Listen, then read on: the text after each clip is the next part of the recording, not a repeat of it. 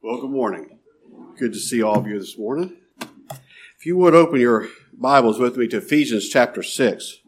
We're going to continue our study in Ephesians 6 this morning.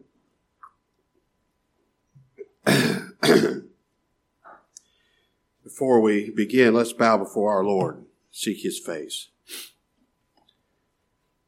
Our Father, which art in heaven, holy and reverend is your matchless name. Father, we come into your courts this morning with thanksgiving. How thankful we are for our Lord Jesus Christ, for full and free redemption in Him, for righteousness in Him, for forgiveness of sins through His blood. Father, how thankful we are. How thankful we are that you've been pleased to give us this opportunity to worship you. Father, what a blessing it is to be able to open your word, to read and study it, to have Christ proclaimed from it. Father, I beg of you this morning that you'd send your Spirit upon us, enable us to worship. Don't let us just go through the motions of religion. But Father, enable us to hear your voice in the word and to worship. And what we pray for ourselves, Father, we pray for all of your people, wherever they might be meeting together today. Father, bless your word. For your great name's sake, for the good of your people. Father, for the sake of our country, for the sake of the world, that you might be pleased in this dark, dark day. Shine the glory of Christ our Savior forth. Call your people, call many, many people to faith in our Lord Jesus Christ. And Father, we dare not sin against thee in forgetting to pray for your people who are in deep waters and times of great, great difficulty. Father, we pray that your grace would be sufficient, that they would find that you fulfilled that sweet promise that your grace is sufficient for every trial, for every heartache, for every difficulty. And Father, we pray that you'd be pleased to deliver them as soon as it could be thy will. And all these things we ask, and we give thanks in that name which is above every name, the name of Christ our Savior. It's for his sake and his glory we pray. Amen. Now, my prayer has been, since I began preparing this lesson this week, that the Lord will use this lesson to exalt our Savior in such a way that it'll increase our faith in him. And at the same time, now, primarily that it'll exalt Christ. It'll cause us to look to him. But also that this time will be very, very helpful because it's instruction that is good for our everyday lives. The subject is the workplace. I've titled the lesson Employees and Bosses.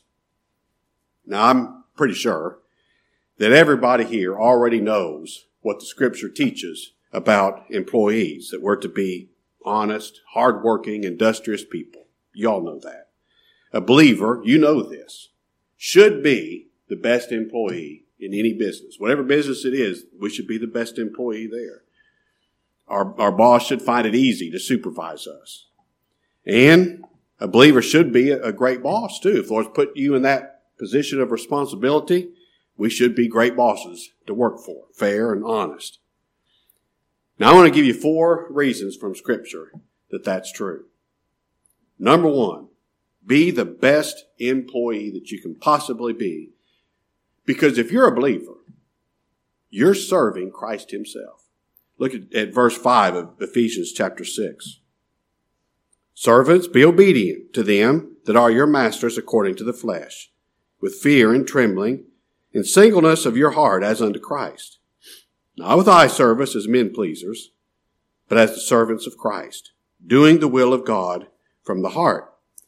Now, all of us see what the Scripture is saying here. This is not something that's difficult to understand.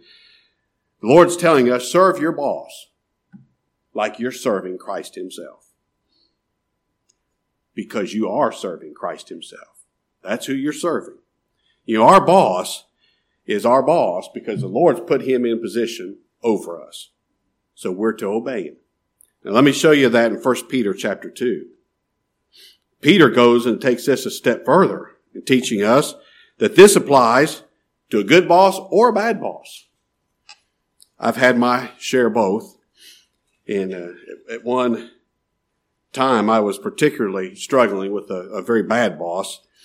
And I was talking to my uncle about that situation. And this was his advice to me. He said, you're always going to have good bosses and bad bosses. Sometimes you'll have one, sometimes you'll have the other. He said, just wait it out. They always go somewhere else. If you have a good boss, enjoy him while you got him. If you have a bad boss, just wait it out. They'll go someplace else. Peter tells us here, when you got that bad boss, remember this, you're still serving Christ. You obey him. 1 Peter 2, verse 18. Servants, be subject to your masters with all fear, not only to the good and gentle, but also to the froward. Now just do what your boss tells you to do. What he gives you to do, do it. Now, let me say this. That does not apply. If your boss tells you to do something illegal or immoral, it doesn't apply. But unless it's illegal or immoral, do it. Just do it. Because that's what the Lord tells you to do. Now, I looked this word servants up. I never had looked it up before, and it has several meanings. And the first one is what we all would expect. It means one who gives himself up to the will of another. Servant. He does what his master tells him to do. But this word servants also means this. Those whose service is used by Christ in extending and advancing his cause among men. Did you get that? One whose service is used by Christ to extend and advance his cause among men. Now that puts a whole new light in doing what our bosses tell us to do, doesn't it? Because by doing what our boss tells us to do, we're extending and advancing the cause of Christ among men. Totally different perspective in it. And Paul tells us here, don't be the person. We've all worked with this kind of person. Don't be this guy who only works hard when the boss is looking over your shoulder. You know, that's what Paul says when he says, don't be men pleasers. Don't just work when the boss is there, you know. Work hard all the time. Because that's what you're supposed to be doing. That's what they're paying you to do. Do the best quality work that you can do, because that's what you're supposed to do. When they're paying you to do it, then do it. And remember this. I mean, if you think, well, I don't want to work hard when the boss is looking. Well, you remember this. Our Lord always sees what we're doing. He always sees.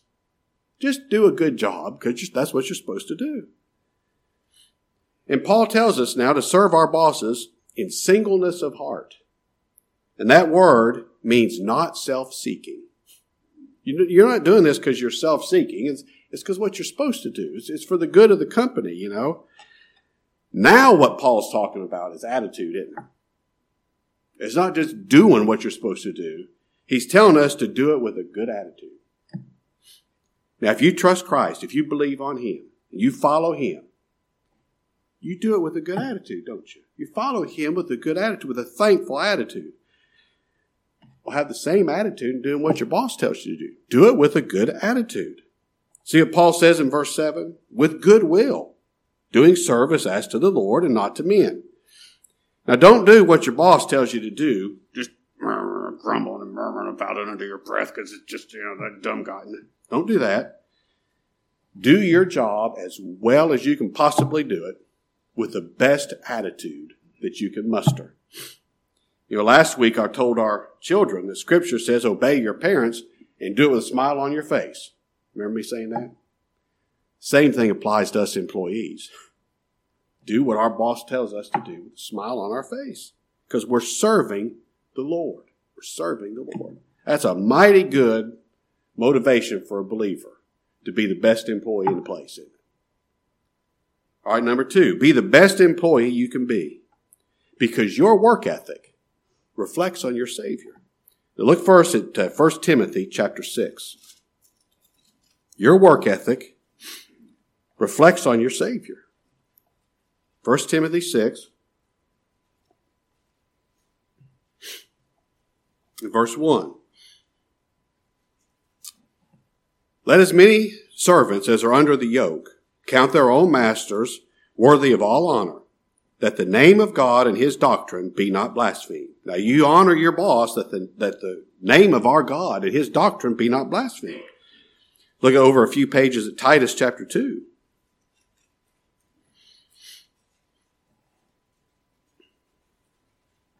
Titus 2 verse 8.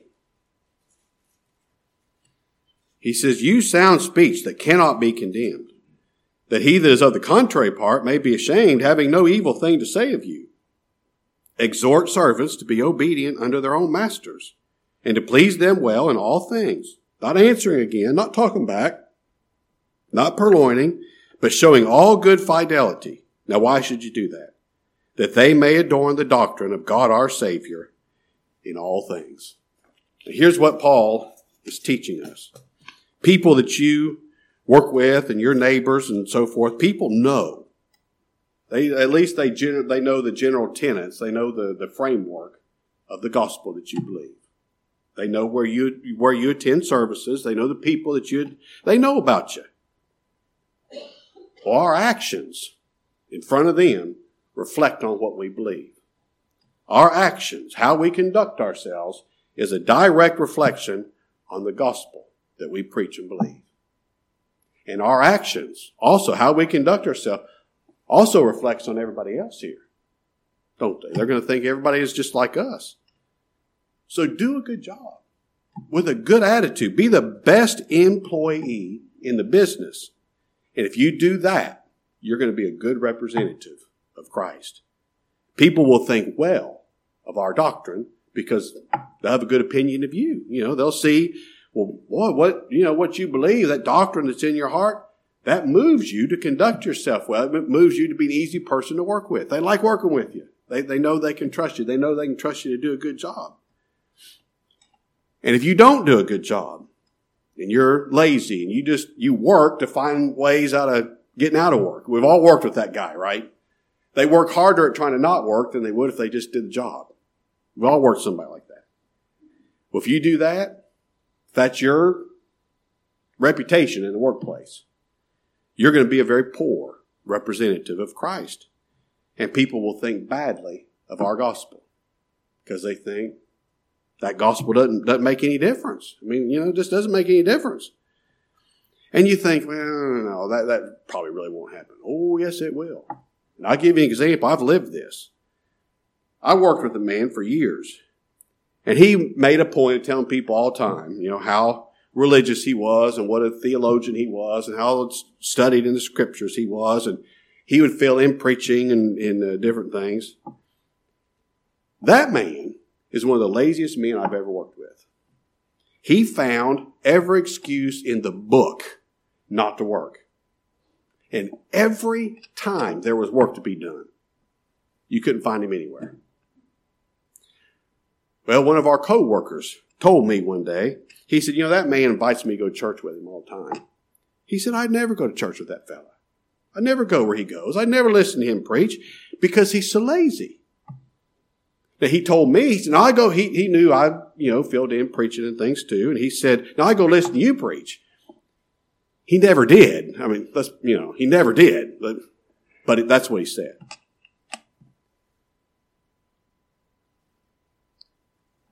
That just tears at my heart. I know this. I know this just as much as I know anything. If God Almighty chose to save a person, they're going to be saved. God's going to cross their path with the gospel. He's going to make them hear of Christ. He's going to give them faith to believe Christ. I know that. I believe that with every fiber of my being. I also know this. If the Lord leaves any sinner alone, just leaves them to themselves, lets them have their way, they'll refuse to hear the gospel. They'll refuse to believe on Christ, and it'll be their fault. Now, I know that. I know that.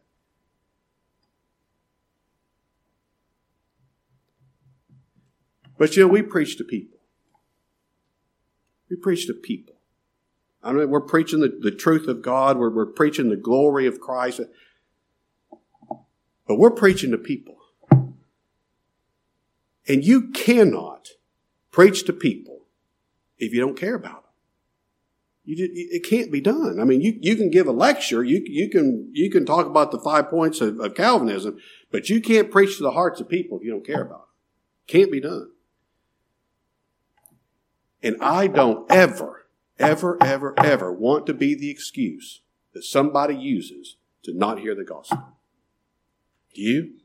I don't ever want to be their excuse. I know if God left it to them, I know that they wouldn't come anyway. I know they wouldn't believe it. I know they wouldn't come here anyway. But I don't want to be the excuse they use.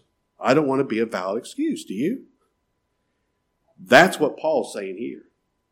How you conduct yourself on the job reflects on our gospel, reflects upon our Savior. Boy, that makes being a good employee very serious, doesn't it? Very serious. All right, now back in our text. Here's the third thing. Don't expect the Lord to bless you if you're not doing a good job at work. Just don't expect it. Verse 8. Knowing that whatsoever good thing any man doeth, the same shall he receive of the Lord, whether he be bond or free. Now you do a good job. I mean, just the best that you can do, the best that your abilities allow you to do, you do a good job. And I'm telling you this, the Lord will bless it. The Lord will bless it. Now, Scripture's not saying, and I'm not saying this at all either, that, you just work hard, you keep your nose to the grindstone, and eventually you'll rise to the top of the corporate ladder. Scripture doesn't promise us that. That promise is never in the Word of God. Maybe you will. Maybe you will. Maybe you'll have success and those kinds of things because of your hard work, but that's not promised to us from the Word of God. But this is also true. Successful people who are successful, have something in common. You know what it is? They work hard. They've worked at it to be successful.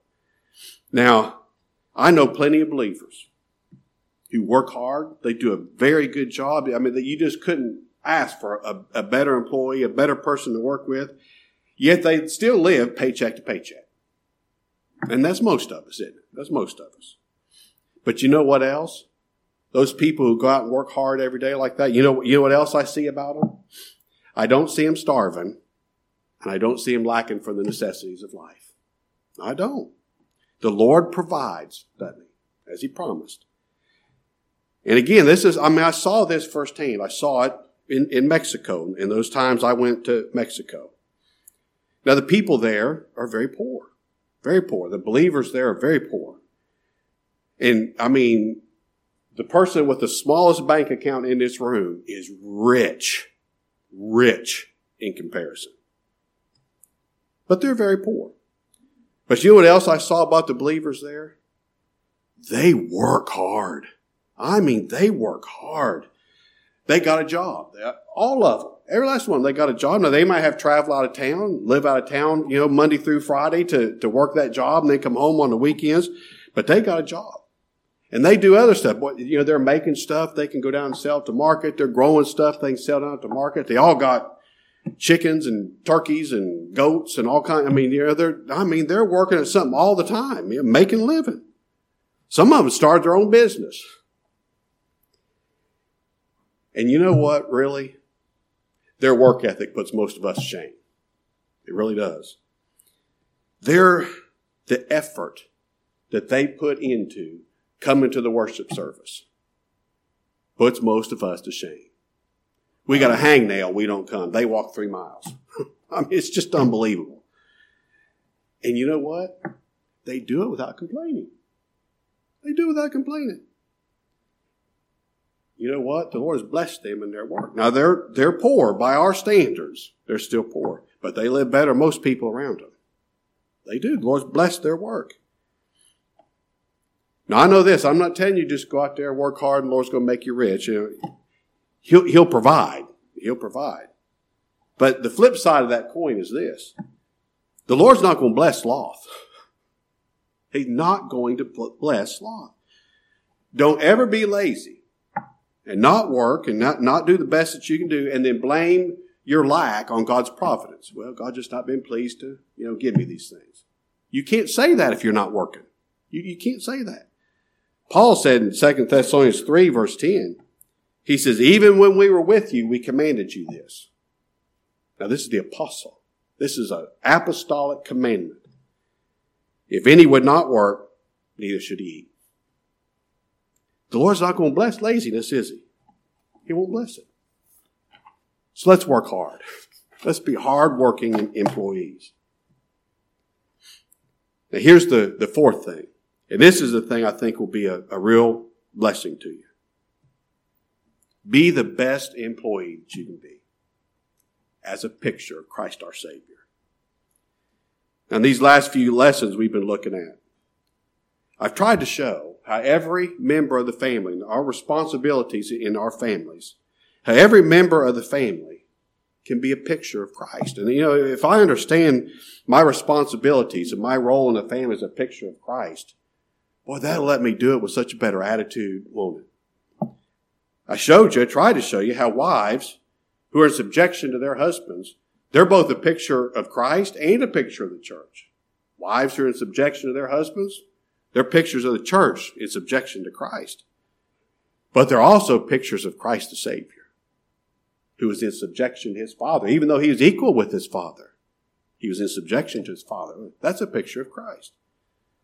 Husbands are pictures of Christ when we love our wives self-sacrificially.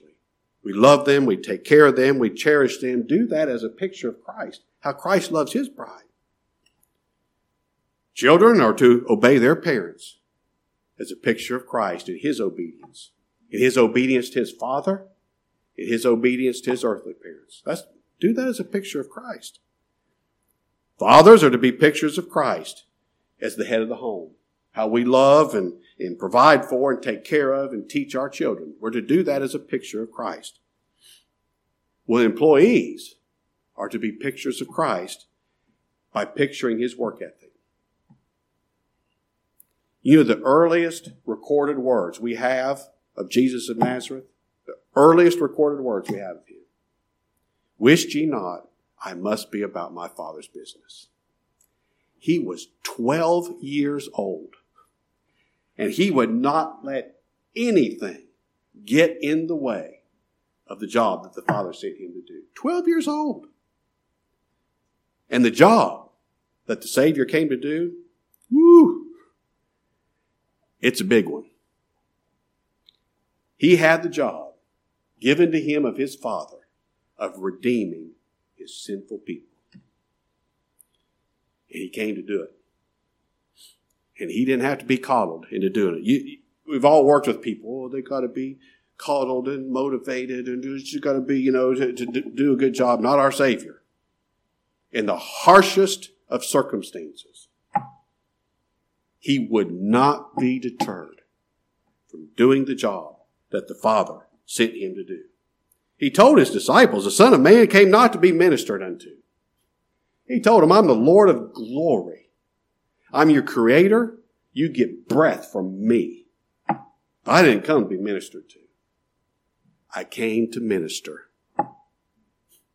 And how's he going to minister to his people? To give his life a ransom for many. And he wouldn't be deterred from going to Jerusalem to do it, would he? Look at John chapter 6.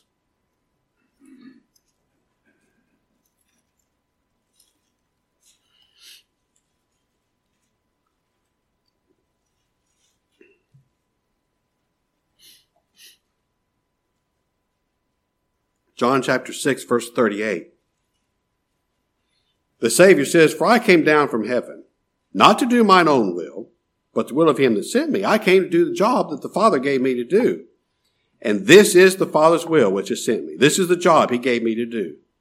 That of all which he hath given me, I should lose nothing, but should raise it up again at the last day. Now that's the job that the Father gave the Son to do. To redeem his people and not lose one of them. Not lose one of them. And raise them up again at the last day. Now, how's he going to do that? How's he going to do that? By obeying God's law perfectly. And that's just what he did every second of his life. In thought, in word, in deed, in motive, he obeyed God's law perfectly. And then, he had to suffer and die for the sin of his people. He had to die in the place of his people, pay the penalty of their sin for them. And you know what? He did it. And he did it willingly. They couldn't take him against his will. He made sure they knew that. When they came and said, that mob came out and he stepped out. I mean, he wasn't trying to hide. He said, who are you looking for?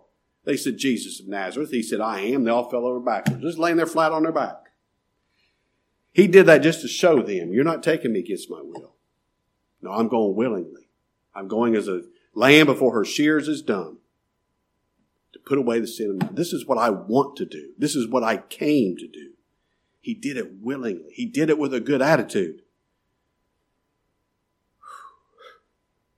Does that thrill your heart? Oh, aren't you glad? Aren't you glad he did that for you? You who believe. Think of the effort that the Savior put in to redeeming you. Think of it. Isn't it an honor to go imitate that? God's giving you an honor to go imitate that work ethic when you go to work tomorrow morning. In Luke 19, verse 10, the Savior said, the Son of Man has come to seek and to save that which was lost. Now, he has a people scattered over this whole creation from every generation, every era of 6,000 years of human history. He has a people scattered, lost all over that creation. He came to seek and to save that which was lost. And he did everything it took to save every one of those lost sheep, to save them fully and completely. And he will not rest until every one of those lost sinners is found and brought to him. He's going to find them. He's going to find them. They're lost. They don't know. They don't even know they're lost. He's going to find them. He's going to bring them to hear of him, to hear the gospel, to hear of him. Give them faith to believe him. And then he's going to bring them all the way home. He won't rest till it's done. Now, aren't you glad he's that determined to save you? Huh? Aren't you glad? Isn't it an honor to go back to that salt mine tomorrow morning and imitate that work ethic? Whether you got a good boss or a bad boss, it's an honor to imitate that, isn't it? And as I said a minute ago, our Savior did everything that he did with a good attitude. In Psalm 40, verse 8, the Savior said, I delight to do thy will, oh my God. He didn't say, I'm doing it because I have to. I'm doing it to earn a paycheck. I'm doing it because my sinful people, they can't be saved without it. There's such a burden to me, but I'm going to do it anyway. No, he didn't say that. He said, I delight to do thy will, O God. I delight to save my people so that not one of them is lost. He delighted to do it. Look back at Isaiah chapter 42. Our Savior, he made sure that everything he did pleased his Father. He made sure everything he did lived up to the standard of his Father. And you know what his Father's standard is? Perfection. Perfection. Isaiah 42, verse 1. This is what the Father says of his Son. Behold, now look at this. Behold, see, my servant, whom I uphold, mine elect, in whom my soul delighteth. I put my spirit upon him. He shall bring forth judgment to the Gentiles. He shall not cry, nor lift up, nor cause his voice to be heard in the street. A bruised reed shall he not break, and a smoking flax shall he not quench. He shall bring forth judgment unto truth. He shall not fail, nor be discouraged, till he have set judgment in the earth, and the isles shall wait for his law. Now that's what the Father said. Behold my servant. This is what he's come to do. Well, he did it. Then look what the Father says about him in verse 21. The Lord is well pleased for his righteousness' sake. He will magnify the law and make it honorable. The Savior came to obey the law for his people, and he magnified it. By him keeping it, he glorified the law. He magnified the law. He pleased his Father so well that the Lord is well pleased for his righteousness' sake, for the sake of his perfection. Our Savior had such a work ethic. He did absolutely everything. He didn't leave one thing off the to-do list. He did everything that the Father gave him to do perfectly. And he refused to rest until the job was done. And you know when the job was done? After he'd established righteousness for his people. After he hung on that cross, made his soul an offering for sin. When sin was finally atoned for, when the transaction was finally done, before he gave up the ghost, he made sure we knew this. He cried it. It's a cry that echoes through the ages. It is finished. And he gave up the ghost. The job's done. The salvation of God's elect is accomplished. All of his people have been made righteous. That puts a whole new light on how we do our job, doesn't it? Huh? Maybe we can go back to work tomorrow with a little better attitude about getting up 5 o'clock, be at work on time. Because it's a blessing. I won't go into all the ways, but you know this is true. It's a blessing to have a job. It's a blessing to have something to do. God's given you something to do.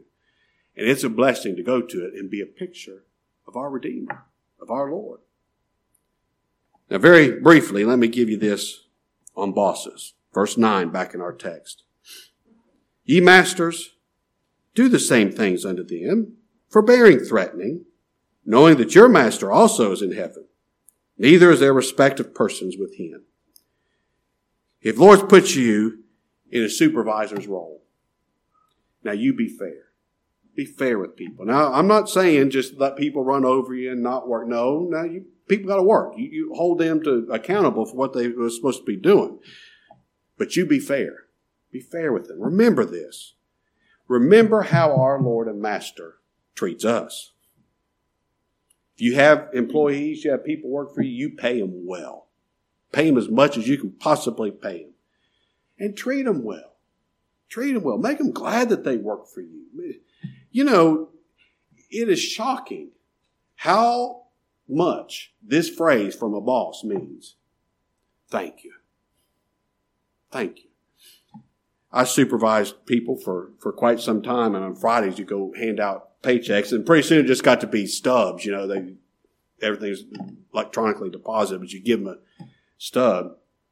And that's why I always put that check in their hand and say, thank you. Thank you.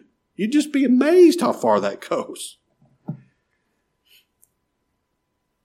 I'll leave you to your own thoughts and prayers on developing more about being a supervisor. But be a good one. Be a good one. And here's a good guide for both of these things, whether you're a supervisor or an employee. Listen to this statement from Matthew Henry. A steady regard to the Lord Jesus Christ will make men faithful and sincere in every station of life. Whatever station you're in, you'll do it better if you have a steady regard to Christ our Savior. I think that's good, don't you? All right. I hope the Lord will bless that too.